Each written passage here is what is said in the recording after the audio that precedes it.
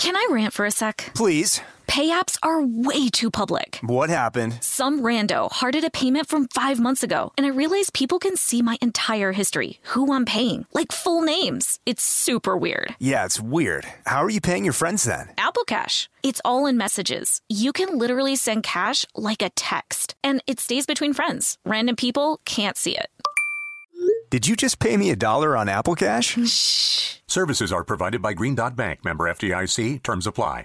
This episode is brought to you by PNC Bank, who believes some things in life should be boring, like banking. Because boring is safe and responsible, level-headed and wise. All things you want your bank to be. You don't want your bank to be cool or sexy. Sexy is for 80s hair bands, not banks. That's why PNC Bank strives to be boring with your money so you can be happily fulfilled with your life. PNC Bank, brilliantly boring since 1865. Brilliantly Boring Since 1865 is a service mark of the PNC Financial Services Group, Incorporated. PNC Bank, a National Association, member FDIC. Tennessee just sounds perfect. Whether that's live music, the crack of a campfire, or kids laughing on an adventure. To start planning your trip, visit tnvacation.com. Tennessee sounds perfect.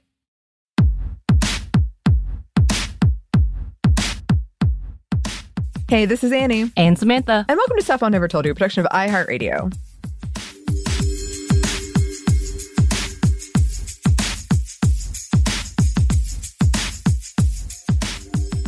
And this episode, I'm just going to preface, is going to be what I would call interesting. It was originally going to be an unhappy hour, and then it ballooned into something way too long for that.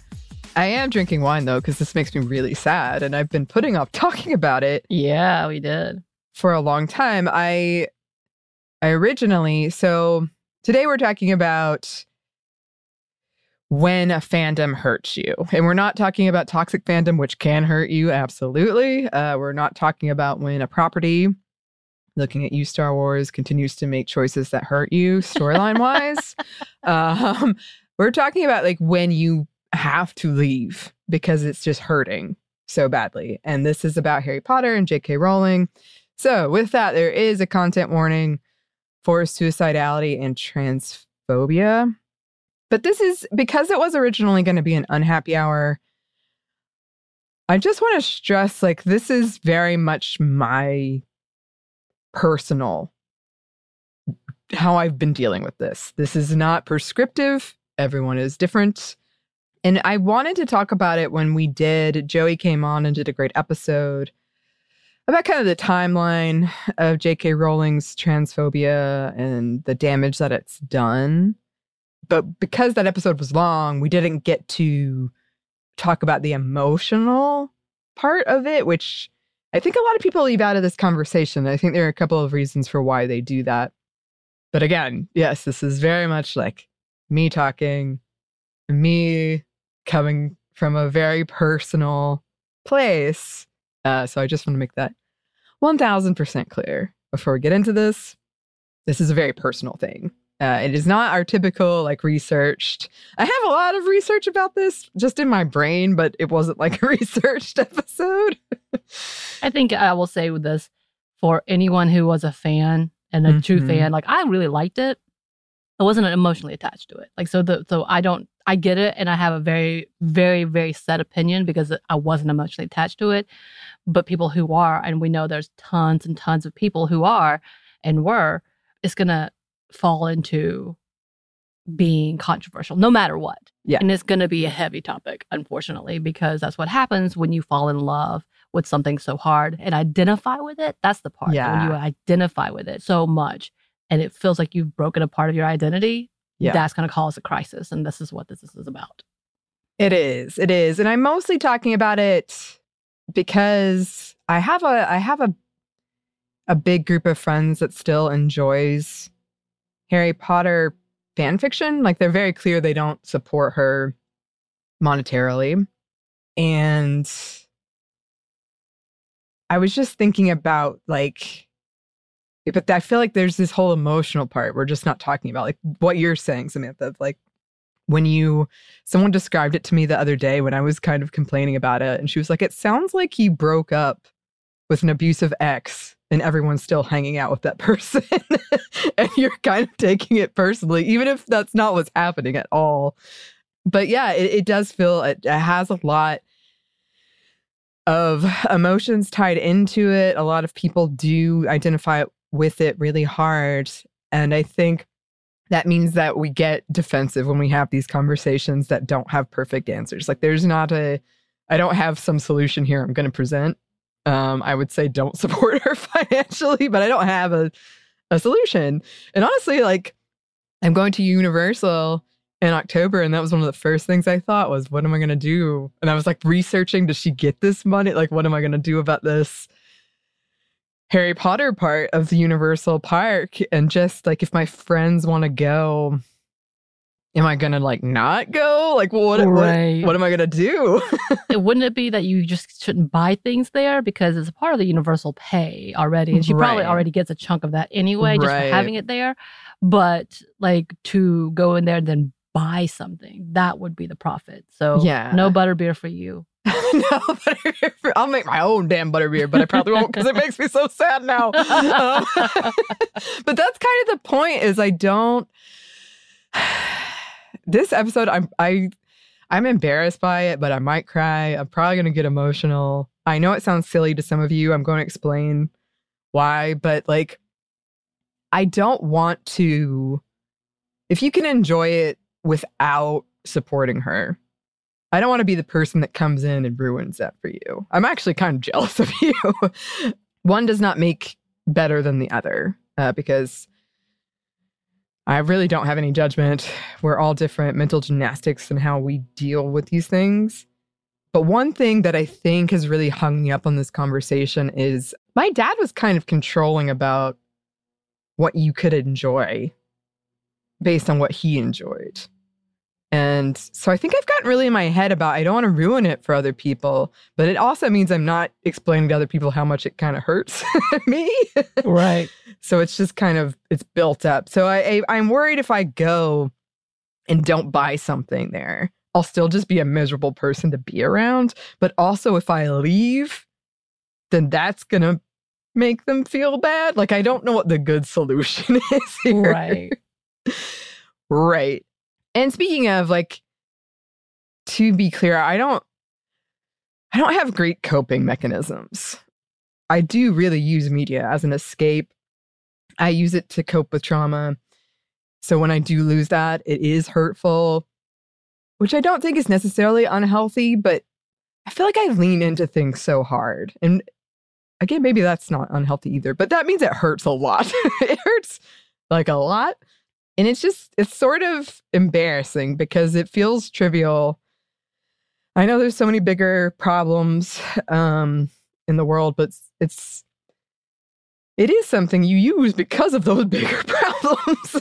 Like you use it, and I think it impacts a lot more than people realize, especially people who don't do this, who don't, like you said, maybe aren't attached to it. Like maybe you like it, but you're kind of like, eh. So when you lose it, it's sort of like, oh, that's sad. But there are people who do. And I know people still continue to use it to cope, even knowing about her, but not supporting her. And I totally get that. I really do.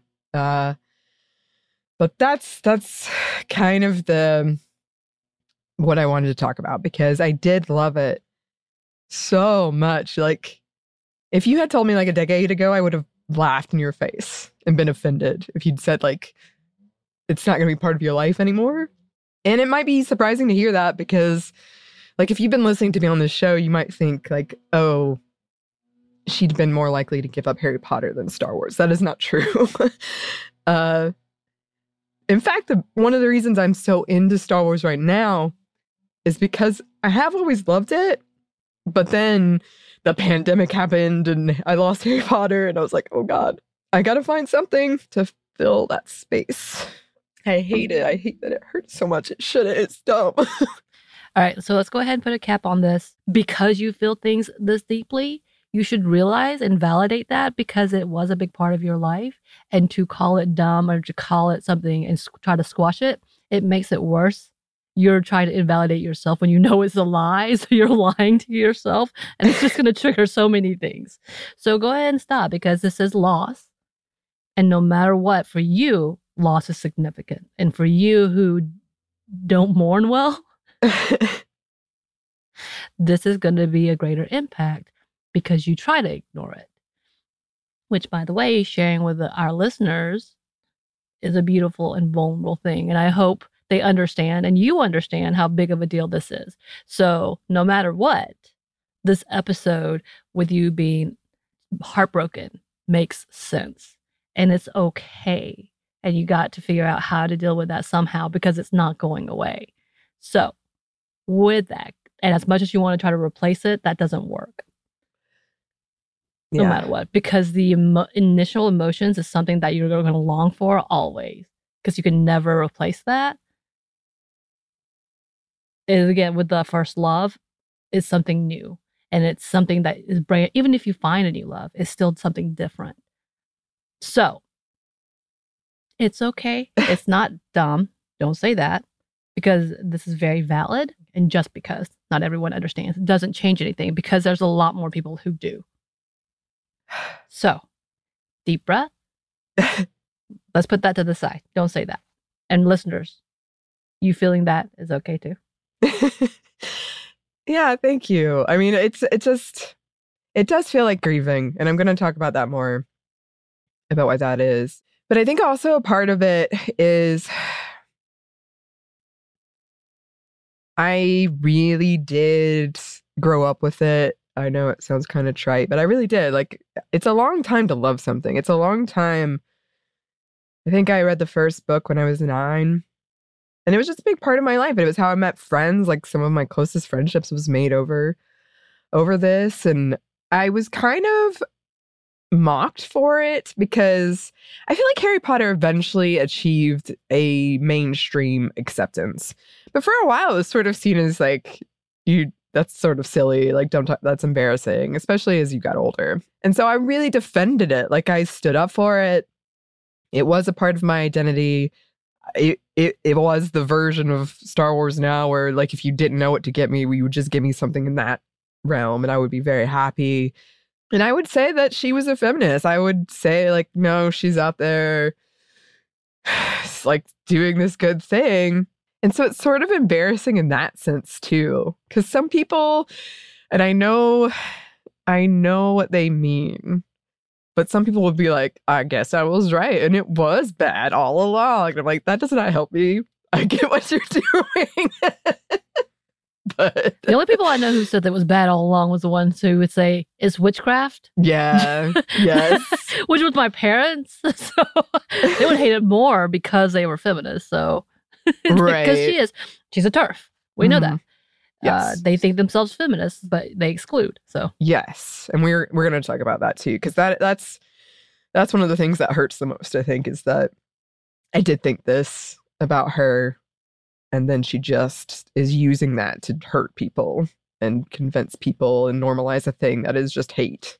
Some people have also argued I'm actually being sexist and judging her harder. I do not think so. I do get that happens sometimes, but I think if you're calling yourself a feminist and you're doing this, then I don't think that's the same. I don't think that's the same. For me, I will say, before all the big things happened, I would not watch with Johnny Depp. So all the newer stuff, I didn't watch it, and I still haven't. Yeah, because I'm sorry, Johnny Depp is on my no list, and I know that's a whole thing. But whatever, I have a whole no list. A lot of men are on it. Yes, I'm with you. He's on mine as well now. But I also think I kind of want to come back and do a whole episode on this. But I also think there's this thing that's happening where there's a nuance between being a bad feminist, but then just using that as an excuse. Like, you can acknowledge and say, like, I like these things that are problematic. But there's a difference between that and being like, oh, well, no one's perfect, when the not perfect is outright harmful. Like, it's a nuance. It's a fine line. But I feel like some people are just like, oh, well, I'm not perfect, so they don't talk about it. They're just like, well, yep, too bad. But we kind of have to talk about it. Some people have also said that they understand why she's cruel and callous because she's dealt with so much from actual terrible people. Okay, but this is happening with like people who love her and are not trying to, like, there are terrible fans, don't get me wrong. Horrible fans. But this is coming from like people who are like, I want to love your work. Hey, why are you doing this? Or what do you even think about this? Sometimes, like, not even what are you doing? And she's just hateful and dismissive. And I hate that too, because I would count myself in that of, you know, I'd never like attacked J.K. Rowling online, but I just feel like I'm getting wrapped up in how she's talking about these people being the people she perceives as have targeted her, when I'm really just like, no, you're hurting people. Right. When you see outright posts saying, please don't do this, my heart is breaking, I've leaned on you so hard, this is one of the most like heartbreaking things, that you would attack who I am. Mm-hmm. And her response is callous and cold and being like, well, you're not a woman, or this, which was her responses to things, and then being invalidating. It's one thing, again, to be like criticized and to go back towards them, but to invalidate a person's love for you, wow, that's cold. Yeah, and it's like, this is one of the things that bothers me, because I have had disagreements with friends about this. And it almost always boils down to like the monetary part, which I get. But the thing is, I supported her monetarily for a long time. Right. Like, the reason she keeps tweeting about like, oh, I'll just watch my royalty checks. That's me. Like, that monetary part, I am a part of it now, even if I don't want to be. And so it's just so infuriating when she does that, where it's like she's being hurtful and cruel and to the people who did provide those residuals that are allowing her to make these very cruel comments. It's messy. Like, I understand that it's messy, but that's one of the things that I keep getting hung up on, is that I did support her quite a bit. And speaking of, this is not a gatekeepy fan competition, because I feel like a lot of times this devolves into who's the bigger fan, and I don't think that's useful at all. But when I say I was a fan, I was a fan. Like, I was a huge fan. And now, because of how she's behaved, I can't even read fan fiction anymore, because it just hurts. Like, it's the first thing I think of. It's the only thing I can think of is like, but she said this, or she did this, or she really kind of hates a lot of people, and I might be in that circle. Like, I can't do it. And again, that's a very personal thing. I know people that can, but I can't. And I think one of the arguments I've heard a lot is about fanfiction in particular. I know she's terrible, but these characters mean too much to me to let go. Which I understand. But I hate it when people say that, because it implies that I didn't love them as much as you did, and that it didn't hurt, or that it was easy, or that it was like a choice I made, because I really didn't. It just hurt too bad. I chose to stop supporting her financially, but I didn't choose to let go or be forced out of it. So it really riles me up when people say that.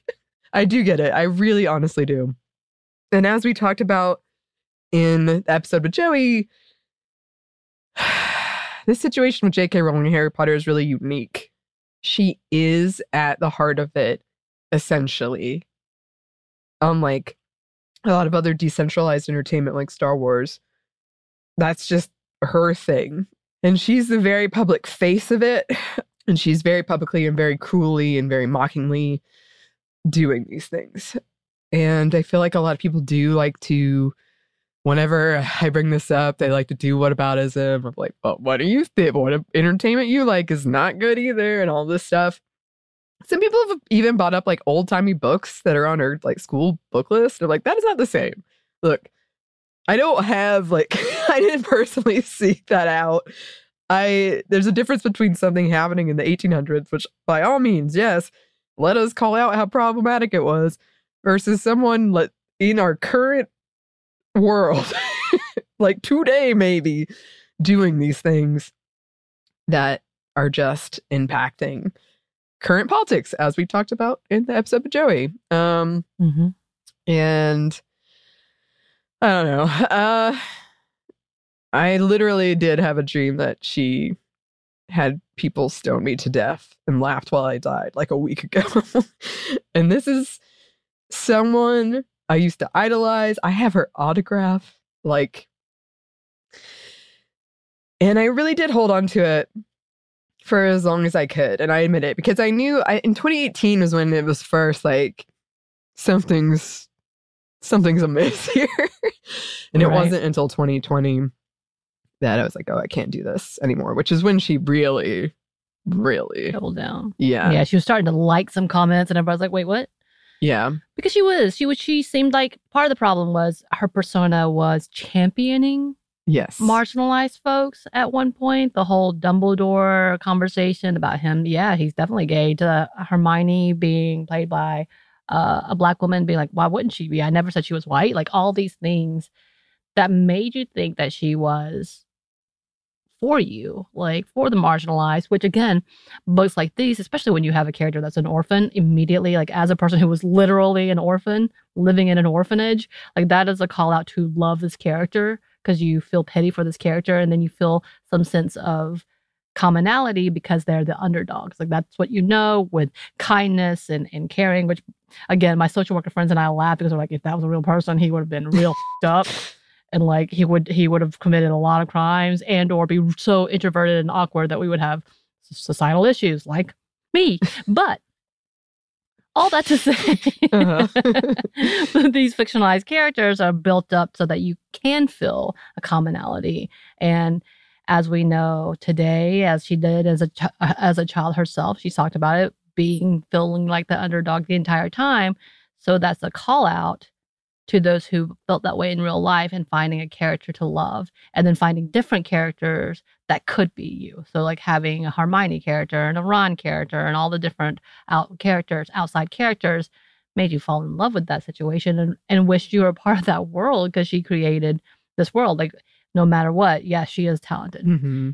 Like she's an awful person, but she is talented and we know that. And unfortunately, she built up this love for years. Because I also watched in real time a good friend of mine, I've talked about her before, whose life was in shambles. Like I watched her going through so much in college and like watching and having to be careful to care for her because her stability was so unsure. I've seen so many things in her life. I was like, oh my God, is she okay?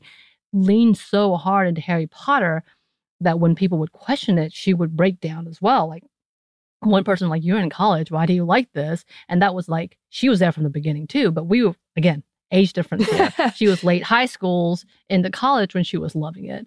And people would make fun of her because yes, us as college students, we would just be like, what are you doing? This is a kid's book, whatever, whatnot. But then seeing her lean so hard into it and finding defensiveness and making sure you understood how important it is to her. Again, I don't know where she stands today. We haven't talked in a long time, but I realized, oh, wow, okay. This is her reality. That fictional land is her reality and she needs it to cope today or everything will fall apart. Like when we talk about suicidality, I was watching her. Let's just say it like that. But when she would lean into it and just watch these movies repeatedly, read these books repeatedly, look into the world repeatedly, because she needed that to survive, literally, to the next day. So knowing that and then having that world fall apart because the person who created it, who you loved, because they created this world for you. And then they said, yes, this is my world that I want you to be a part of. You're welcome, where you can feel safe. And then to rip that from you is it's heartbreaking. And it's not only heartbreaking, once again, it's mourning. You've lost something. Yeah. And that was me. Like, I think I did what I had to do to survive, as you said, but I did. Like I would sit in my room and I would just hold the book and I would be like, I can get through this because I have this. And it might not be the healthiest thing, but it was like what I had. And I did, when I would have suicidality, I would think, well, you don't know how Harry Potter ends yet. So that's something to keep fighting for. So it was like, it was such a big part of my life at my darkest times. And now, yeah, it does. It's like alienating me and like making me feel unsafe. I had a friend say, like, every time I see someone in Harry Potter cosplay, I have to wonder, like, are they a safe person for me to be around? Like, do I know how they are they like, they know, but they're like able to deal with it? Do they know and they agree? Like, all of those things. And it's also kind of like, it's not fun having to explain it. I had to explain to my mom why she should stop giving me Harry Potter stuff. Oh, no. And it's just like, I know that's really silly, but it's not fun to have to be like, well, actually, turns out this thing that I really convinced you was great is not so great. And now it hurts because it's like you enter this safe space, you go to this sort of escapist fantasy world and you trust it to make you feel safe. And then, yeah, it turns around and hurts you instead. Can I rant for a sec? Please. Pay apps are way too public. What happened? Some rando hearted a payment from 5 months ago, and I realized people can see my entire history, who I'm paying, like full names. It's super weird. Yeah, it's weird. How are you paying your friends then? Apple Cash. It's all in messages. You can literally send cash like a text, and it stays between friends. Random people can't see it. Did you just pay me $1 on Apple Cash? Shh. Services are provided by Green Dot Bank, member FDIC. Terms apply. Snag a Job is where America goes to hire, with the deepest talent pool in hourly hiring. With access to over 6 million active hourly workers, Snag a Job is the all-in-one solution for hiring high-quality employees who can cover all your needs. On demand, temp to hire, part-time or full-time. You name the position. Warehouse worker, retail associate, grocery store clerk, fitness trainer, baker, stylist, bellhop, podcast producer. Yeah, Snag a Job's got a worker for that. With our easy-to-use platform, you're able to seamlessly post and fill available positions quickly with a dedicated customer support team to provide all the help you need along the way. Kind of nice knowing you have a talent pool like that in your own backyard, right? Snag a Job is the partner you need to keep your business running smoothly. So visit snagajob.com or text snag to 242424 to talk to an expert. Snagajob.com, where America goes to hire. This episode is brought to you by PNC Bank, who believes some things in life should be boring, like banking. Because boring is safe and responsible, level-headed and wise. All things you want your bank to be. You don't want your bank to be cool or sexy. Sexy is for 80s hair bands, not banks. That's why PNC Bank strives to be boring with your money so you can be happily fulfilled with your life. PNC Bank, brilliantly boring since 1865. Brilliantly Boring Since 1865 is a service mark of the PNC Financial Services Group, Incorporated. PNC Bank, a National Association, member FDIC.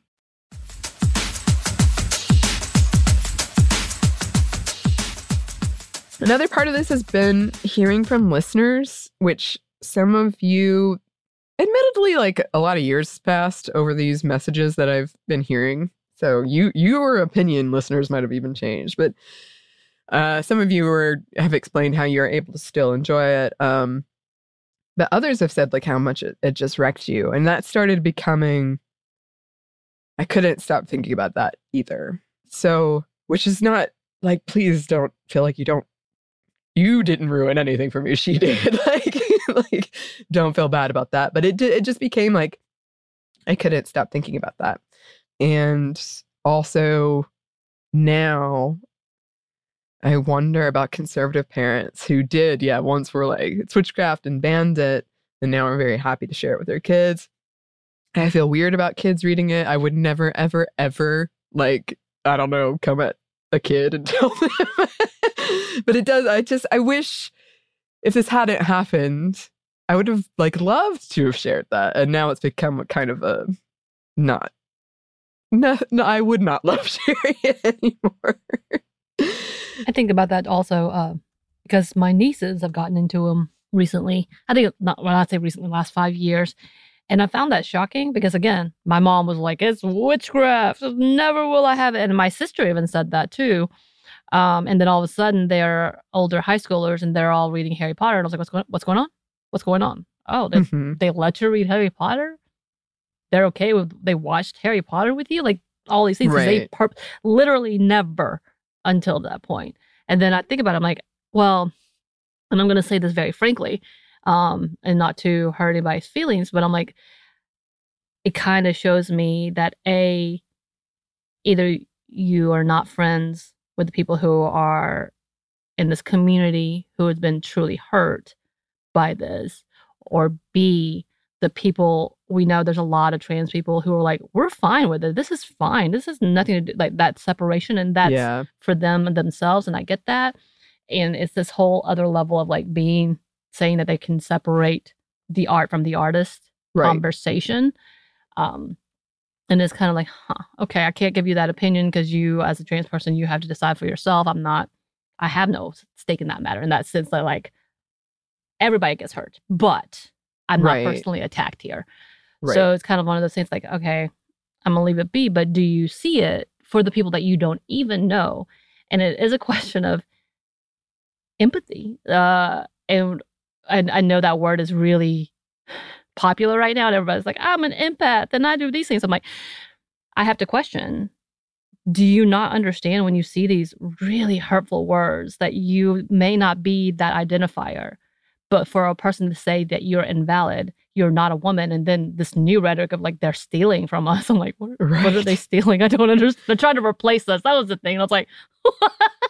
Like, I'm sorry, I'm just physically laughing. I'm like, that is the oddest way of seeing this. Like, then every baby girl born is trying to replace you if that's your mentality of like anyway, that's a whole other sidetrack. I'm like, there's so many things. I'm like, where do you get this? That you might, there's that question of like, I don't think you do, because you're not looking deep enough, or you're being very, very cavalier about this topic. Maybe you're just ignoring it because that's what you have to do and that's what you want to do to keep this safety. And I understand that to a certain extent. But yeah, there's this level of like, I don't think I think there's a level of disconnect if you can do that.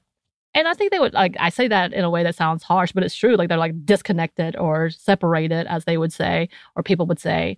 And that's an interesting way of doing it. I can't do that. Like, I can't do that for anything. Yeah. Which is why I miss out on a lot of things. But that's the whole thing. It's like, which is why I'm like, I can't watch this. I can't see this. I cringe at this. Like, there's this level. And not that it makes me better. It doesn't. I feel like I miss out on so many things because of that level. But you have to question, like, okay, what's the motive? Mm-hmm. And again, if it's for safety, I get that to that extent. I do too. And we're going to come back to your point about like, it's not being better necessarily. That's not what I want you to. I'm not trying to be like shaming you for liking something, because like I said, as much as it annoys me when it comes up in argument, everything is problematic, and I get that. And everyone sort of has their own personal lines, what they can deal with, what they can disconnect, and I get that too. I guess what I really just want for anyone else who feels this, I just want to let you know, like, I feel it too, because it does get lost in, I think it does get lost in a really like black or white monetary situation when we're not talking about like kind of that cultural impact, that cultural hurt, that cultural loss of losing something that made you feel really safe, or that just was a great coping mechanism for you, or like something you have so many associated memories with. And I did want to put in here, because this comes up a lot. This is really silly. But people tease me all the time because I won't eat Chick-fil-A because of homophobia. And they're always kind of joking, like, oh, she has a code, but I like their chicken nuggets too much. And I always say it was like really easy for me to give up Chick-fil-A, because I actually wasn't a big fan anyway. So it's sort of like, okay, well, I can give that up. And I consume products that are terrible all the time. I use things Honestly, I use things I wish I didn't have to use, but they're kind of like the only game in town. But there's a difference between like a company that I really don't care about. I really don't care. And like media that you love that got you through like this really difficult time. And so I guess I just want to say again, like it wasn't an easy thing. And it has been like grieving. As I was saying earlier, I have gotten really in my head about like, I don't want to bring down people's joy because they brought me so much joy.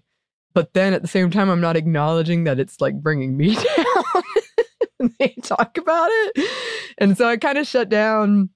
I close off when it comes up, which is not like the healthiest thing. I think I really haven't allowed myself to say any of this out loud. So I'm hoping maybe this is actually going to be kind of a healing moment. But also, I do want to acknowledge this. A lot of this has played out on Twitter.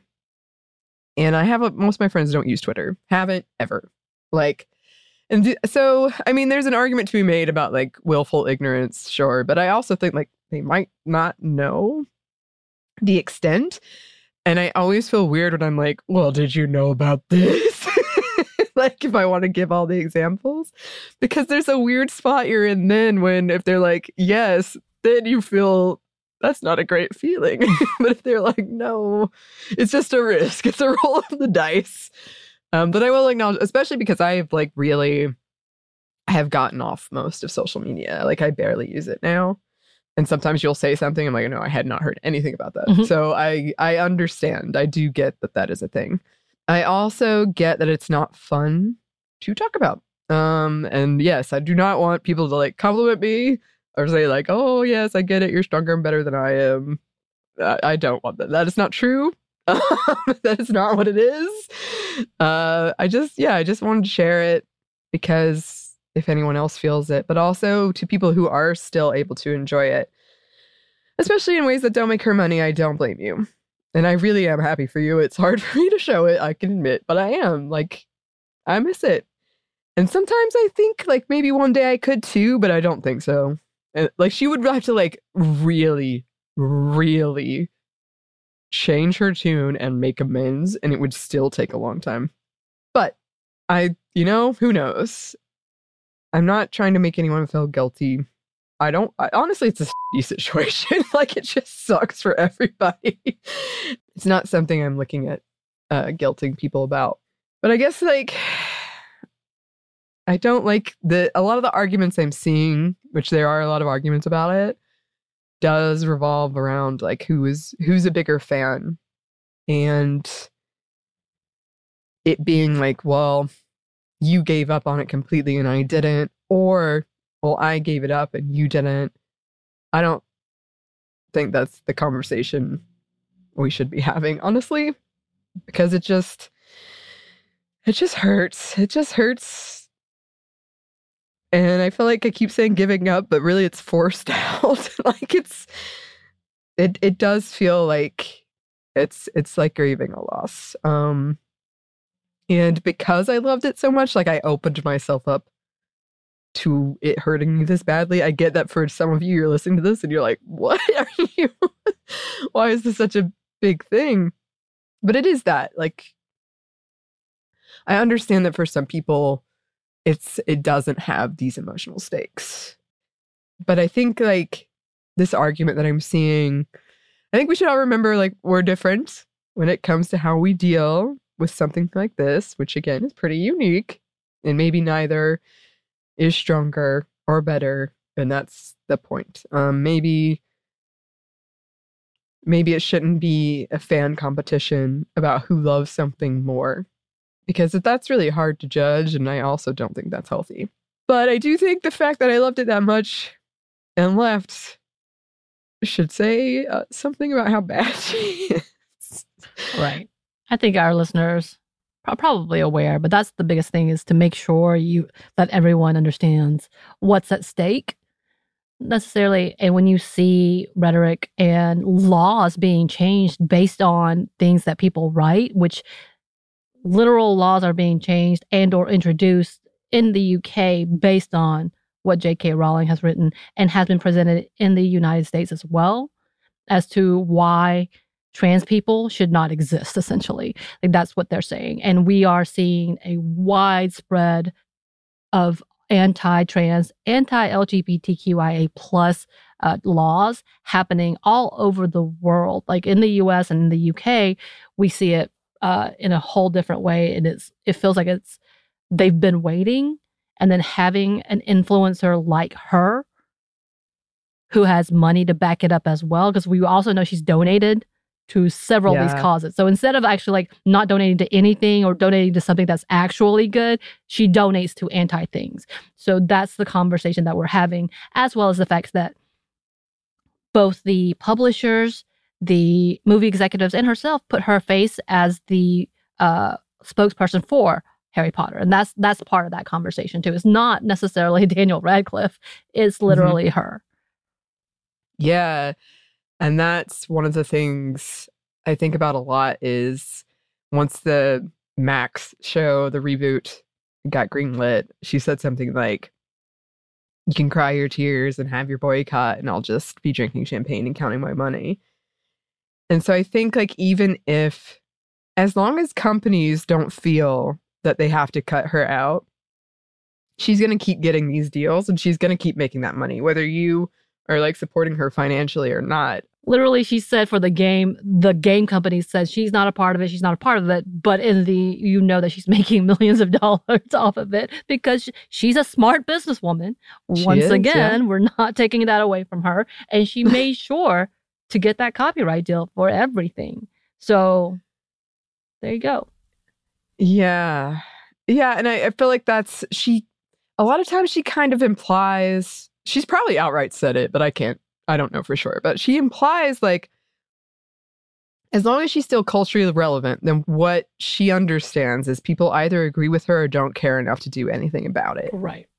And that, I think I skipped over this bullet point, but one of the biggest things about her that comes up, again, when I'm having these disagreements with friends, is like, not only is she like a pseudo-feminist, not a feminist at all, but like presents herself in that way and is therefore legitimized in that way.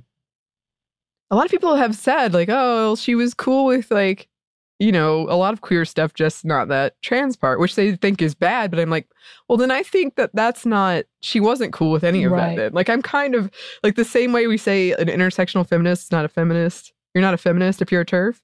I think it's kind of the same with like queer stuff. Like, well, then she's not cool with it at all. Right. Again, like people have nitpicked her for everything. And I'm like, yeah. But I feel like there's some validity. And when you start looking at things, you're like, it's kind of the whole like, and this is what I was told by a person from England, so don't yell at me, that the whole like black-white is not an issue, but ethnicity. So when it comes to like Pakistani people and such, like that's a big deal. And it's kind of been implied to me like, even though they may be cool with like having like interracial couples with black and white people, outside of that, there's other ethnicities that becomes a whole conversation. And there's been a whole rhetoric in TikTok in which slurs for Asian people is okay still there. And you're like, wait, what? And so there's a back and forth of like people like, no, that's not true. But they literally call Chinese food the derogatory word for Asian people. And I was like, wait, what? Like, and people are like, no, but it's just that way. It's not a big deal. And we're like, but it is. But it is. Like, I don't know what's happening, but it is. But that level of like, just because it's not the same as in other places doesn't mean it doesn't exist there. Again, with her like, oh yeah, she's cool with this specific type of marginalized people, but outside of that, not cool. Right. Doesn't mean she's cool. Right. Yes. I agree so much. Yes. And I know like I'm not gonna get in trouble for saying that. Sorry, UK people. Well, let us know. Kindly, please.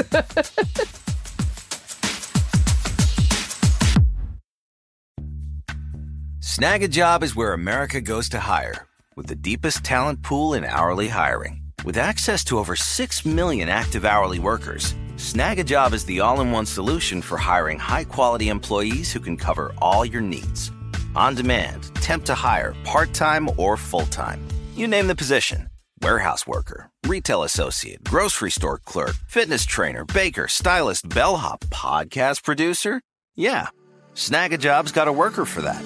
With our easy-to-use platform, you're able to seamlessly post and fill available positions quickly with a dedicated customer support team to provide all the help you need along the way. Kind of nice knowing you have a talent pool like that in your own backyard, right? Snag a Job is the partner you need to keep your business running smoothly. So visit snagajob.com or text snag to 242424 to talk to an expert. Snagajob.com, where America goes to hire. This episode is brought to you by PNC Bank, who believes some things in life should be boring, like banking. Because boring is safe and responsible, level-headed and wise. All things you want your bank to be. You don't want your bank to be cool or sexy. Sexy is for 80s hair bands, not banks. That's why PNC Bank strives to be boring with your money so you can be happily fulfilled with your life. PNC Bank, brilliantly boring since 1865. Brilliantly Boring Since 1865 is a service mark of the PNC Financial Services Group, Incorporated. PNC Bank, a National Association, member FDIC. Tennessee just sounds perfect, whether that's live music, the crack of a campfire, or kids laughing on an adventure. To start planning your trip, visit tnvacation.com. Tennessee sounds perfect.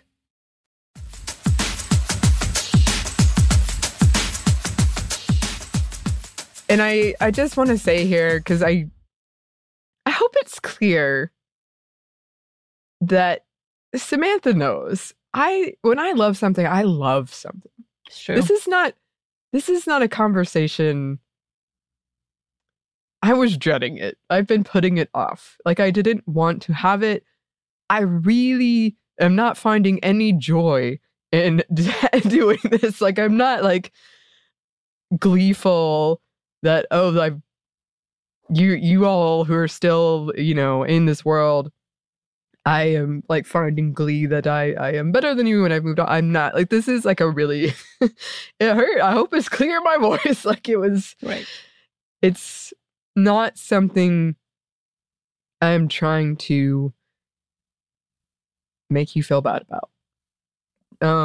But it is in our show, and as you know, we have to talk about the hard stuff, the things that make you uncomfortable, and the things that you have to have this. Like, we could talk about the Asian model minority myth, which is popping back up right now in the U.S., which we will. I've also been putting that off because I get very angry and upset about it, because this level of supremacy ideal, which is exactly what's happening with J.K. Rowling. She feels this level of supremacy over a group of marginalized people and wants to maintain that power because for some reason it threatens her, which is not true. Mm-hmm. Again, that's what they are saying. They feel threatened at this imaginary idea of someone else being who they are. Like, again, I'm still very confused by this whole being replaced. I was like, what? Are you no longer a woman? Like, what's happening? Why? Congratulations if you're not, if that's how you feel because you feel different, go ahead. But I don't think anybody's forcing you to be anything else. So I'm not really sure how you're being replaced, but okay, once again. But yeah, this is that whole conversation that we have to look to it. It's not a pretty pristine world. And these minute details, or what you would think is like a smaller conversation, is a big conversation, because as we talked about in intersectionality, is that if one group of people are oppressed or marginalized, it means everyone is going to be affected by this conversation. And when we look at the fact that if one set of people do not have the freedom and the rights, then no one is safe, and no one, like, it's not true freedom. Well, again, we've talked about that before. It's not true equality in any of that. And that's the intersectionality of it, is looking at the basis of every group is affected differently, and some people are affected more. And we have to talk about why that breakdown is happening, even if it makes us uncomfortable, because we may not be a part of that group, but we see it and we know that that is damaging for everyone. Like, I hate to be like that narcissistic because it's not about us, but that's the truth of it all. Mm-hmm. Like, yeah. Until that is broken down, it's not true. This idea of equality is not true. Mm-hmm.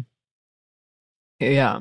And I think that these conversations are also tough because you have to acknowledge what you were previously allowing to be okay. And I think people, including me, like everybody, I think it's a natural response to feel defensive when you get those questions and to sort of try to point out, like, well, in what way are you not a hypocrite? We're all hypocrites. Well, it's just... it comes down to, what are you upholding?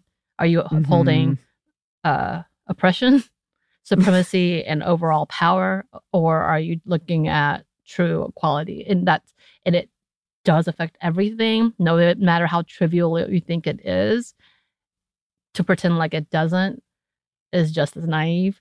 I'm being a lot more mean. I'm a little, again, I'm more, I absolutely understand. I am definitely disconnected. I have an attachment issue in general, so I don't get attached to things too harshly because I'm sure that I'm going to lose it at any point. That's my trauma. But it's fine. I'm fine. Everything's fine. Yeah. But that's the reality, is when we have these conversations, and then when you, again, yes, you do your thing. You have to do what's safe for you, and then you have to do it in your own timing, whatever that might be. But we can't pretend that it's not something that can affect something. Like it affects things. There is a cause and effect to everything, and you have to weigh that. You do.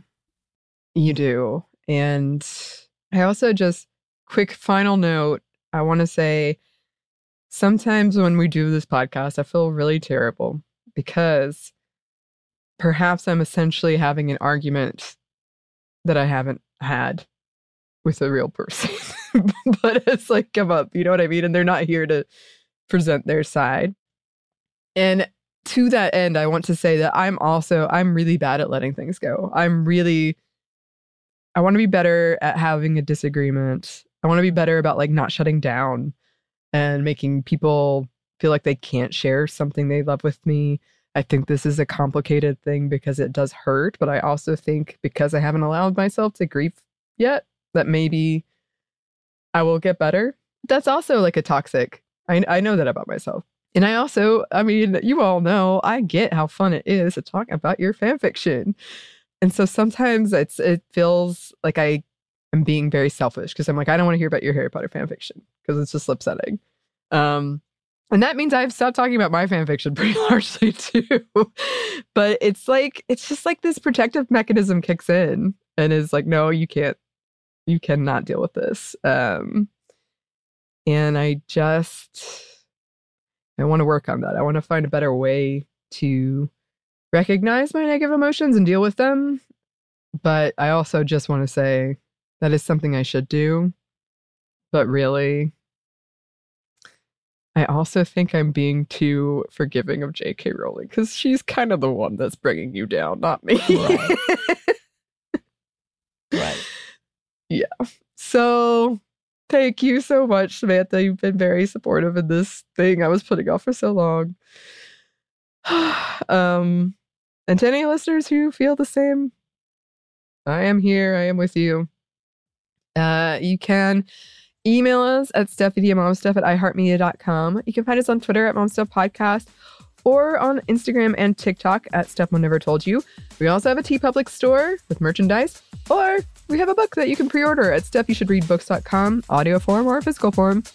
Thanks as always to our super producer Christina, our executive producer Maya, and our contributor Joey. Thank you. And thanks to you for listening.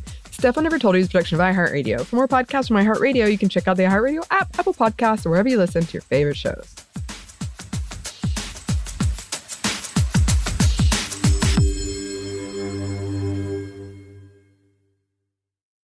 This episode is brought to you by PNC Bank, who believes some things in life should be boring, like banking. Because boring is safe and responsible, level-headed and wise. All things you want your bank to be. You don't want your bank to be cool or sexy. Sexy is for 80s hair bands, not banks. That's why PNC Bank strives to be boring with your money so you can be happily fulfilled with your life. PNC Bank, brilliantly boring since 1865. Brilliantly Boring Since 1865 is a service mark of the PNC Financial Services Group, Incorporated. PNC Bank, a National Association, member FDIC.